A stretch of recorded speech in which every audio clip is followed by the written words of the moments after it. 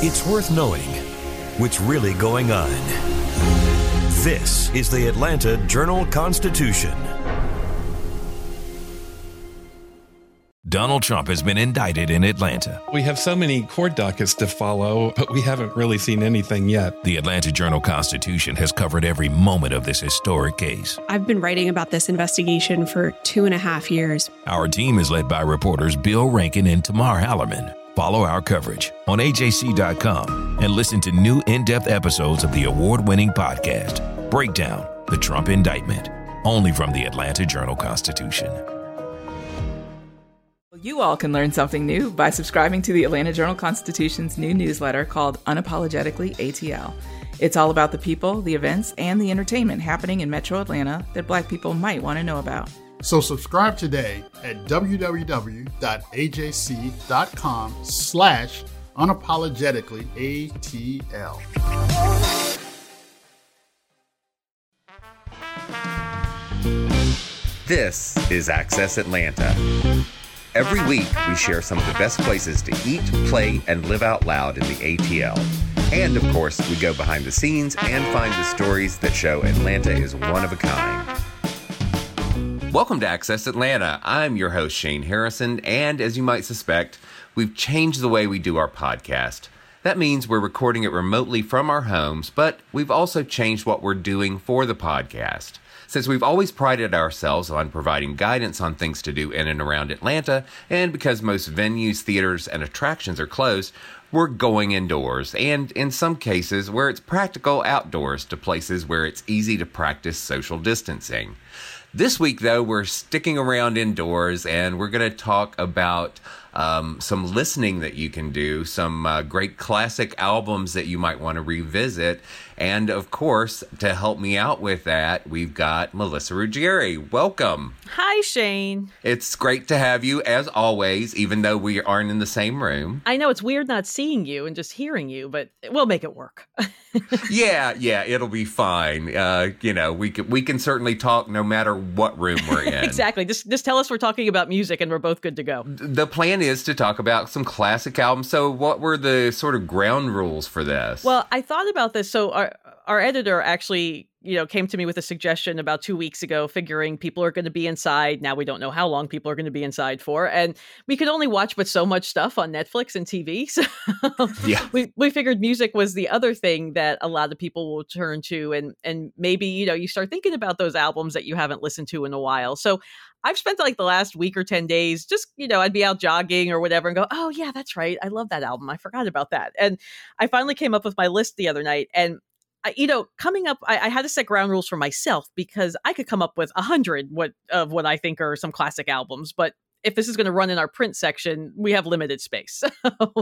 So I set myself a list of 25, but I also cheated a little bit because in the lead, I'm just sort of knocking out a few obvious entries like Led Zeppelin and, the Eagles Hotel California or anything by the Beatles. But my pick for that is always going to be Revolver. That's always been my favorite Beatles album.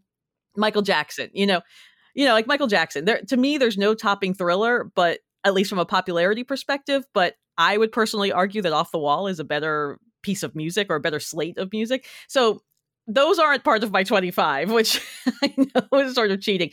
And then I had to figure out, okay, where's the cutoff for what constitutes a classic album? So I've gone with nothing released past the year 2000. Which still leaves a 20-year window. Yeah. I mean, to think back that 2000 was 20 years ago.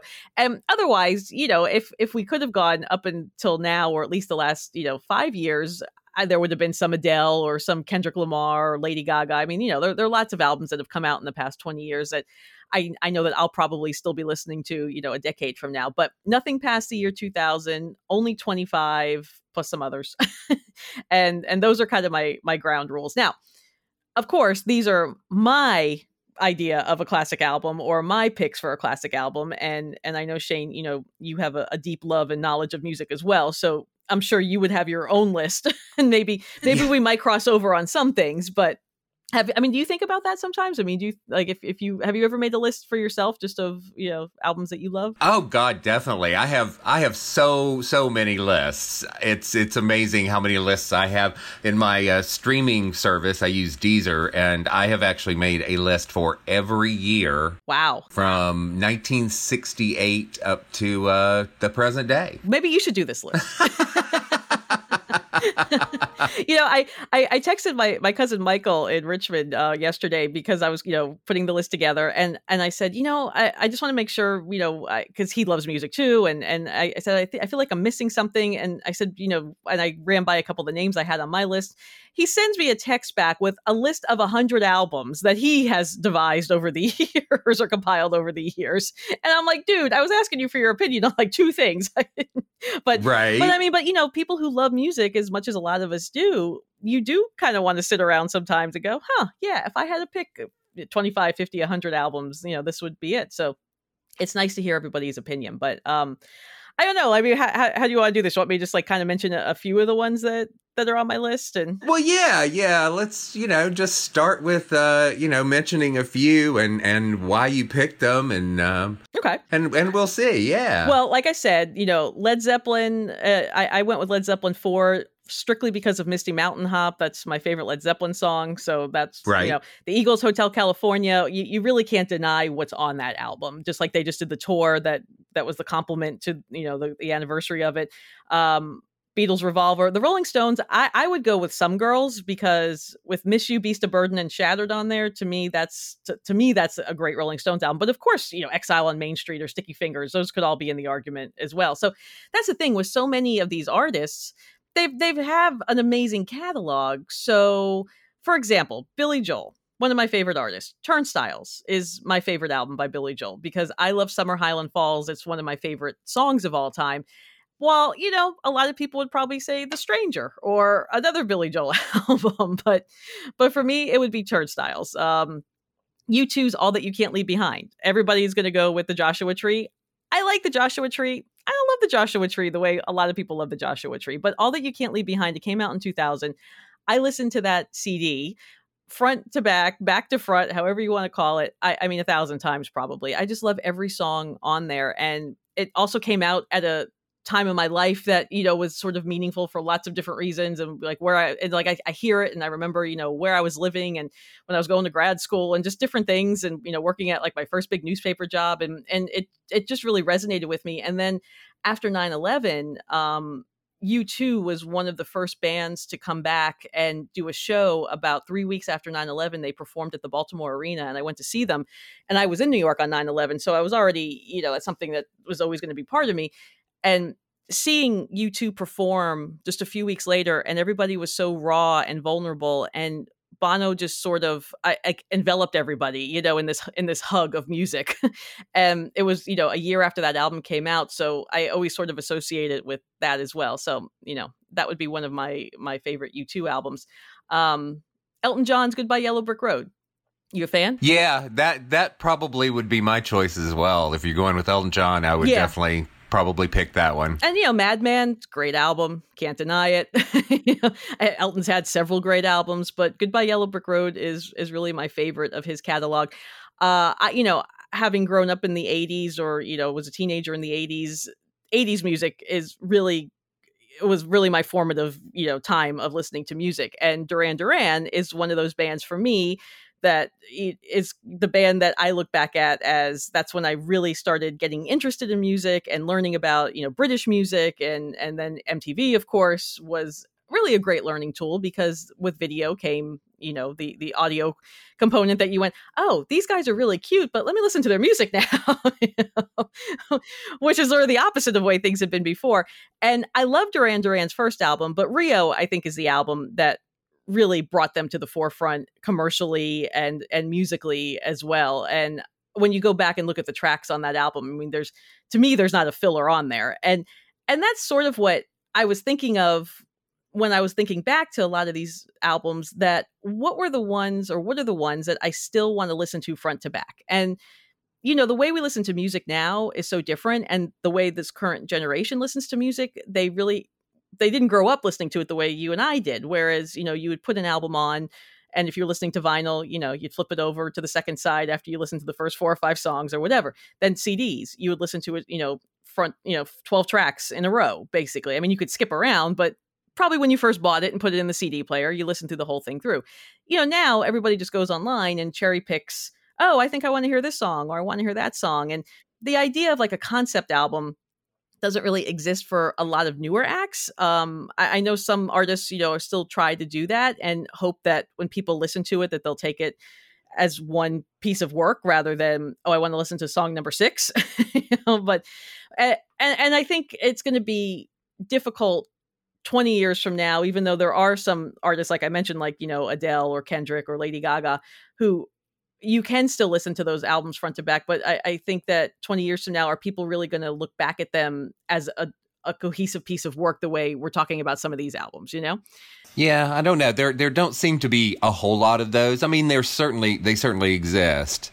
But yeah, they are a lot more, the hits and then, some other tracks. Exactly. Exactly. Like I think back to Cyndi Lauper's She's So Unusual, which came out in 1983. And I can remember, being like, I don't know how, I think I was like 8 or 9 at the time, and laying in bed at night after I, told my parents I was going to bed and they shut off the lights, that after the lights were out, I would go get my boombox and my headphones and plug it in and listen to the cassette tape, like under the covers.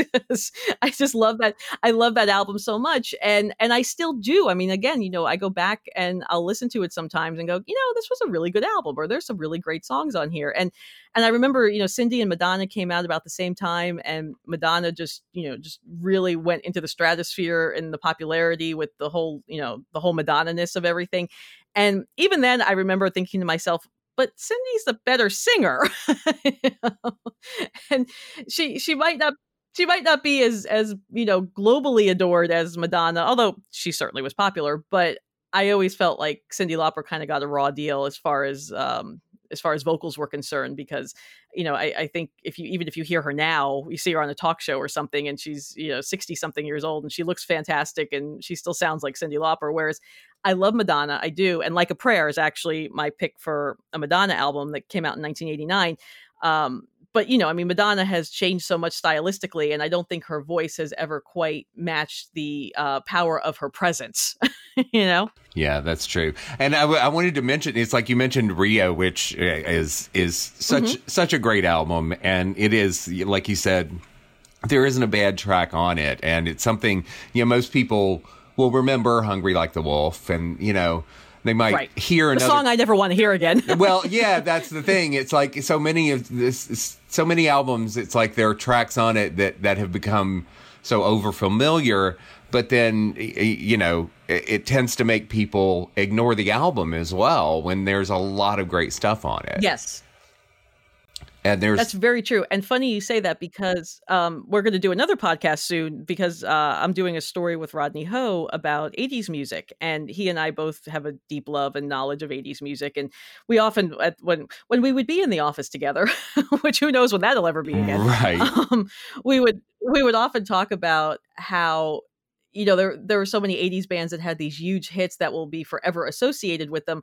But I especially tended to always gravitate toward the tertiary hit, like not even the second hit, the third hit would be the one that I would like. So we're going to do a story about, of course, the Bangles from Walk Like an Egyptian, but, a song like If She Knew What She Wants is actually a much better song, or their cover of Hazy Shades of Winter, stuff like that people don't necessarily remember, or Men Without Hats. Everybody knows Safety Dance, but do you remember Pop Goes the World? I mean, that was actually a fun little song too. Or, Aha's The Sun Always Shines on TV. Wow. I had forgotten that song. See?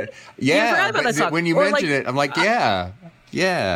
Right. Or Aha. Everybody knows Take On Me, but what about The Sun Always Shines on TV? I mean, that's actually a much more layered, textured song. Or my favorite, so we're The Living Daylights. So. Yeah, there you go. That was a James Bond theme. It was, yes, but that was Aha. It was, yeah. That I remember that. So we're gonna kind of take a look at that, because, like you say, there are so many other great songs on albums that people don't necessarily remember because they got just burned out by hearing Hungry Like the Wolf or whatever. And like with Prince, people like Prince and Bowie, I did kind of sit there with my head in my hands for a minute going, oh God, there's so many, really great albums that they did. And of course, Purple Rain is stocked with hits, but my pick was actually 1999, which came out in 1982, which of course at the time, 1999 seemed like, a whole era away. But I think that the influence of 1999 is too big to overlook before you even got to Purple Rain, Right. Yep. And that was what I thought of with some albums too. Fleetwood Mac, I kind of went back and forth between The Obvious Rumors and Mirage. I love Mirage, but then when you go back and you look at the songs on Rumors, you kind of have to go, yeah, there's nothing really better than this. I mean, that's one album where it's like everybody knows just about every song on it. Absolutely. And the drama that surrounded everything on it too. You can't forget about that. And Carole King's Tapestry is another album like that, 1971. I mean, you go back and you listen to that album now and those songs they're timeless. I mean, they still resonate. And that also is a signal of a classic album, regardless of your tastes. I have a friend who cannot stand the sound of Carole King's voice, but she will admit that, these are still solid songs. And if you're still hearing them, 45, 50 years later, there's got to be something there. This wasn't just some kind of, flash in the pan thing. Run DMC, Raising Hell from 1986. That was a huge breakthrough for them and for rap music going into the mainstream and, just breaking into MTV and coming out of Brooklyn and you know what I mean? I mean, that to me was one of those formative albums too, that when you look back in history still means a lot. And then moving into the 90s a little bit, I forgot what you think of Oasis. You're not an Oasis fan, right? I think that Oasis made about 2.5 good albums, something like that. And okay. That's it. Was What's the Story Morning Glory one of them? Indeed, yes, it was. Okay, yeah, I would definitely agree, but I am of the opinion that the old question about who won the Britpop showdown, Oasis or Blur, and the proper answer is Pulp. Yeah. Right. That's very true. I would agree with that too, actually. They did not have the global dominance that certainly Oasis had and Blur had to a lesser extent. But yes, if you take those bands as a trio, yeah, I know. And I love Blur too, but Pulp, while we're talking about albums, Different Class is just a brilliant album that everyone should be familiar with, hear just once at least. It's a great album. And then, you think of a lot of bands, especially these British bands, and the influence that they created for artists going forward, and then also, the artists that influenced them. And that's just kind of a cool progression to see also, and I think bands like Oasis and Blur and Pulp certainly set the groundwork for a lot of bands that, you saw come after them in the last decade or whatever, maybe not to the same extent of success, which is of course what everybody figured that was going to happen. In the 90s too, I know you're a big REM fan, and there were several albums, late 80s, early 90s that you kind of go, well, is it Green? Is it is it Out of Time? I went with Automatic for the People. That came out in 92. What would be your REM for the late period that I would go with that, but I'm much more of a Murmur guy, so okay. That would probably be my choice. Although I really love the first four. Life's Rich Pageant. It really would be between Life's Rich Pageant and Murmur. Both of those are great albums, and they hold a lot of memories for me too, Right. And I think, these are obviously always going to be personal lists and personal choices and, just depending on what meant to you at what point in your life kind of thing. And, we all, like I said about, listening to Cyndi Lauper, under the covers in bed with my headphones on. Not everybody's going to have that kind of relationship with an album or a song. So right. That's a big part of it too. Now, I'm a big Cher fan, so I actually put Cher's Believe album on there, which came out in 99, so it just made the cut. And only because, I think it's a great album for what it is. And I think, the comeback that she had was so undeniable and so amazing. And, you look at somebody coming back on the charts, in her 50s and having a huge dance hit and then having, a couple other hits off that album and just reaching this whole new generation in such a way. I mean, the joke has always been that with the world ends, the only person left standing is going to be Cher. And, we might be at that point now where I think it's going to be Cher and Keith Richards are, I think, the two people who are going to be left standing after all of this. So yeah, Cher made my list. And then, getting also like toward the 99, 2000 era, Shelby Lynne, I Am Shelby Lynne was such an amazing album and really, introduced her to a lot of people too. And she's just such a raw and, vulnerable type of performer. And the songs on that album were so personal and just so rich and resonant that I remember, listening to that pretty much nonstop when it came out too. And I also kind of give a shout out to Eminem with the Marshall Mathers LP that came out in 2000, because, whatever you think of Eminem, I mean, those first couple albums he put out were game changers. They really were. And I think, that was the one that really made him go from, here's this scrappy kid from Detroit into a full blown superstar, and again, the influence that came out of that. I'm sure that, some people who were big, 90s grunge fans will, tell me how stupid I am, because I do not have Nirvana's Nevermind on my list, which seems almost too obvious to me, but I do have Pearl Jam's 10. So if we're going grunge, but honestly with Nirvana, if I'm going to put Nirvana on the list, I like In Utero better. Yeah, I than do too. Nevermind. Yeah, me too. Yeah. And maybe again, that's that whole, you get so burned out from hearing so much of a certain thing that you want to go to the next thing, or you find the beauty in the thing that not as many other people found. So David Bowie was another one of those artists where I just sat there going, oh God, it could be The Rise and Fall of Ziggy Stardust, The Spiders from Mars, it could be Young Americans. There, so many great albums. I did go with Let's Dance that came out in 83, only because of what Nile Rodgers did to his sound and just how transformative again that was for Bowie. But I don't know. What would you that go would for definitely Bowie? not be me, but I mean, because Let's Dance is not my favorite, but I don't not your favorite Bowie era. Yeah, I don't hate it, but yeah, that would be really tough for me because God, I would probably go with Low. Yeah, that's great. And Heroes is Low and Heroes, that the Berlin albums are great. Oh yeah. I Station to Station. Yeah, I have a soft spot for Diamond Dogs as well. So it would be really, really hard, but I guess I would probably go with Low. It's like when I recently started rebuying vinyl, which I did like last year. Low was one of the ones that among my first purchases. So. First on the list, yeah. Yeah, it was. Yeah. It wasn't first, but that was. It's like Astral Weeks by Van Morrison, Roxy Music for Your Pleasure, Joni Mitchell Blue.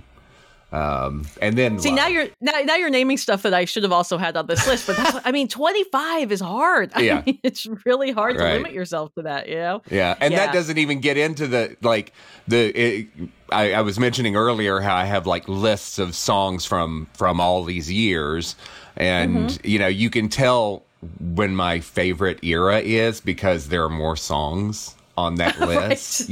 Right. So it's like from about 78 to 82 is jam-packed. Also 71. 71 was a really good year. So 71 was a good year. Yeah. 70, and I had a few on here from I think 73 too. Yeah. Also seemed like a pretty good year. And 78, I had a couple from 78. So yeah, there was a lot in the 70s, and I think it also had a lot to do with how you grew up and what you listened. Do you have any siblings? Yes. Yeah, I have one younger brother. Yeah. You have a younger brother. Okay. Well, see, I have an older sister, and she's 10 years older than I am. So when I was, 7, 8 years old, she was a teenager. She was in high school, and our rooms were across the hall from each other. So she was always playing, stuff like Fleetwood Mac and Billy Joel and Elton John and Queen. And, so much of that is ingrained in me just from having heard it from such a young age. And then when I got to be like 11 or 12, I started playing the drums, and that's when MTV, really was becoming like the thing that you couldn't escape. So then all the, the 80s stuff, all the glam bands and the British guys and all that, became such a big part of my life. So, so much of this depends on what your history is with music and what your influences were, whether from your family or, what you were watching or whatever, Yeah, it's very true. Very true. But yeah. And I'm glad you mentioned vinyl, because one of my projects that I'm planning on doing during this lockdown is I bought a new record player about a year ago, and I have bought, I don't know, a dozen or so, pieces of vinyl, classic albums, stuff I want to listen to. And I just have not had time to set that thing up. And I told my husband the other night, okay, we're in this apartment for at least the next 3 or 4 weeks. So one goal is to get this thing going, so I don't just have to listen to stuff on my computer with my headphones, Yeah, it seems like a good time to do it.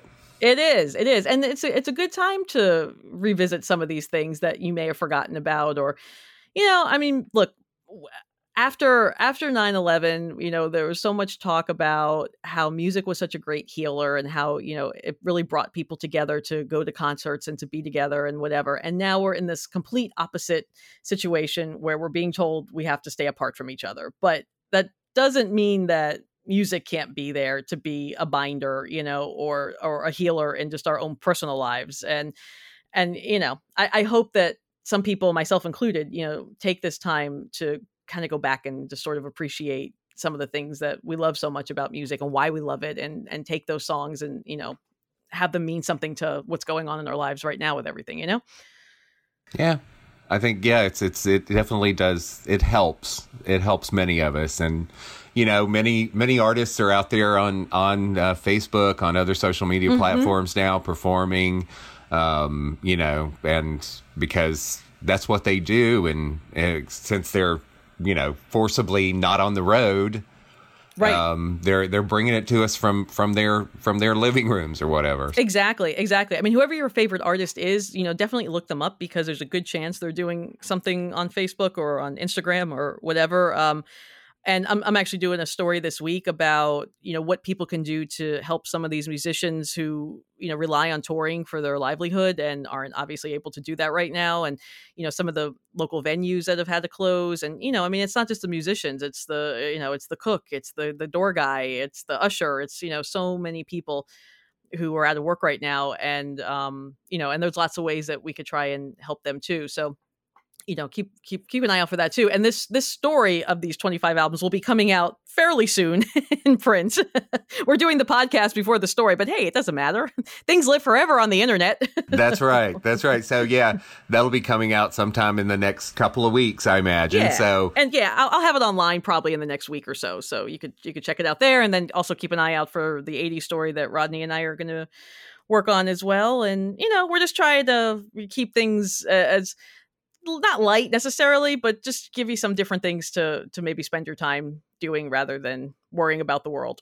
Yeah. It's unfortunate we can't go out and do the things we used to do, and that there's not all this stuff available, but there's still plenty you can do inside. And that's what we're trying to, talk about and offer you these, suggestions, and, go and explore on your own.